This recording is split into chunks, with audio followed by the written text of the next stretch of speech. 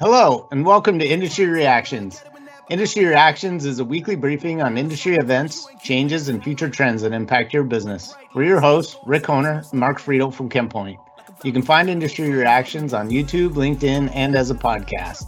For those watching on YouTube, make sure to hit that subscribe button, ring that notification bell, and smash that like button. We plan on discussing issues that impact the global industry and help you uncover new opportunities. We hope this will provide market intelligence that will keep you ahead of changing conditions. The top story this week, and really for the last week and a half, is the impact of the Hurricane Ida that came through the Gulf Coast. I guess it was early last week or maybe the weekend before. It has had significant impact on the entire Gulf Coast region and even going into some of the areas of the Northeast, but largely impacting Louisiana, Gulf Coast. It has been fairly significant, but obviously the assessments of the damages are still, or the full impact is still being assessed at this point. There has been a handful of force majeures that have been declared, mostly OxyChem, Westlake, NEOS Oxides, Nova, and I think maybe a few others. Baton Rouge was somewhat spared, or has been being able to come back online a lot quicker than some of the areas in the south and the east. But this has had a pretty big disruption to our industry in the last week and a half or so. Yeah, and you feel really bad when you see some of those pictures, but it's had a significant impact in, from chemical production in that area specifically. Yeah, a lot of the facilities are starting to come back online. But again, as you go kind of further south and east into Taft, Plaquemine, Geismar, they're still having significant power outages. They're still assessing the damage. Now, overall, analysts don't expect this to be a major impact to the overall U.S. economy. Obviously, it has an impact in the petrochemical industry.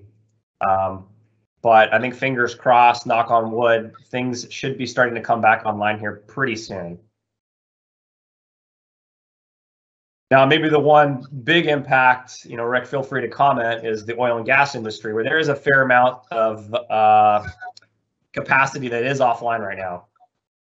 Yeah, I think those, especially the rig count, as you would expect, had a pretty immediate drop in rigs, and what you expect, because they basically had to shut down and abandon some of those rigs for the storm. I think similar to the rest of the recovery, it's hard to put an exact date on it, but the expectation is it's going to be at least a month before some of those rigs are back up and running. Yeah, and it hasn't had too much of an impact on the price of crude oil. And from what I've heard is they've been able to tap into some of the reserves, and crude oil still is hovering between $65 and $70 a barrel. And it's had some fluctuations, but it's held fairly steady despite all this. All right, and as we look ahead, and Mark, I think you actually talked about this last time, which is you had said it looked like the CAB or chemical activity barometer had peaked, and sure enough, it has. So for those of you not familiar, the chemical activity barometer is a forward-looking or sort of a predictive indicator of where industry is going from, specifically to chemicals, and it's tied to industrial production index. So both those numbers have seemed to dip back down over the last month.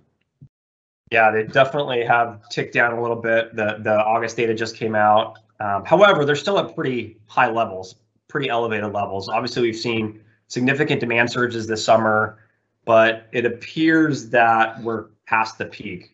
We'll see. All right, and the next story is in regard to some leadership changes at two companies in our industry. As you can see from this slide, a couple of handsome men here have taken on CEO roles at different companies.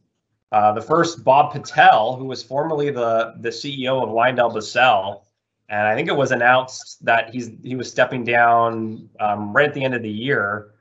Last week, we just got news that he will be taking over as CEO of Grace immediately after that.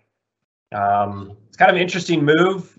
Grace obviously is a a bit more of a progressive cutting edge company, but significantly smaller than LyondellBasell. So it is an interesting move, but he'll be moving on there. And then Lubrizol also announced a new CEO, Chris Brown, coming from the oil and gas industry.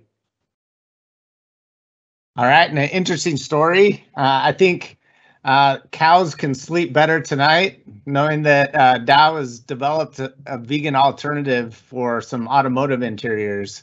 So in a pretty unique move, they partnered with a Chinese EV manufacturer, Human Horizons, and so they've made a silicone rubber-based leather upholstery that looks and feels just like leather, without the side effects of being from an animal. And I think we reported a story of maybe a couple months ago about EVs and how there's a much more reliant on silicone-based products and really kind of an alternative set of chemistries. And I guess here's just one more application for that. And honestly, I don't know how new this is. We all know Naugahyde. That was the original vegan leather. There you go. Yeah, for sure. In a similar type of story, ADM has announced that it's reached carbon neutral status at some of its milling facilities across the U.S. And I'm not sure exactly what it all means, but a few things that was reported was first, energy efficiencies. Next was sourcing of renewable energies, and then some of their carbon recapture process. So a pretty cool milestone for ADM. Yeah, that's cool to see that they're making progress there. All right, more news. So Nouryon, trying to take advantage of the recent IPO run, is planning their own IPO. They filed with the United States SEC.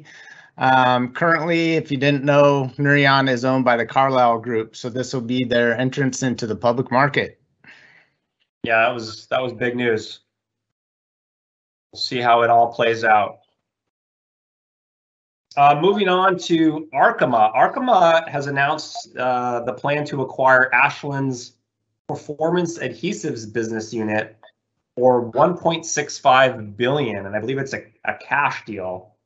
Ashland, as we've kind of seen over the years with some of their sales, is trying to be more of a specialty company. The deal is expected to close before the end of the year, and based on some of the public financials that are disclosed from Ashland, it looks like it's the sale price is 20x the EBITDA. So there you go, Ashland selling off part of its portfolio to Arkema. Boy, to that 20x EBITDA, that's a pretty healthy purchase price. Yeah, it does feel like it. Good for them. All right, and in a similar vein, we had talked about before that IFF Biocides business being up for sale, and at the time, Lanxess and I think Lonza were primary candidates for looking at this business, and it appears Lanxess came out ahead and has an intent to buy that IFF Biocides business. A lot of changes happening. Well, that's it for this week's edition of Industry Reactions. Stay tuned for next week when we have a fresh batch of Industry Reactions. And until then, stay safe. Take care.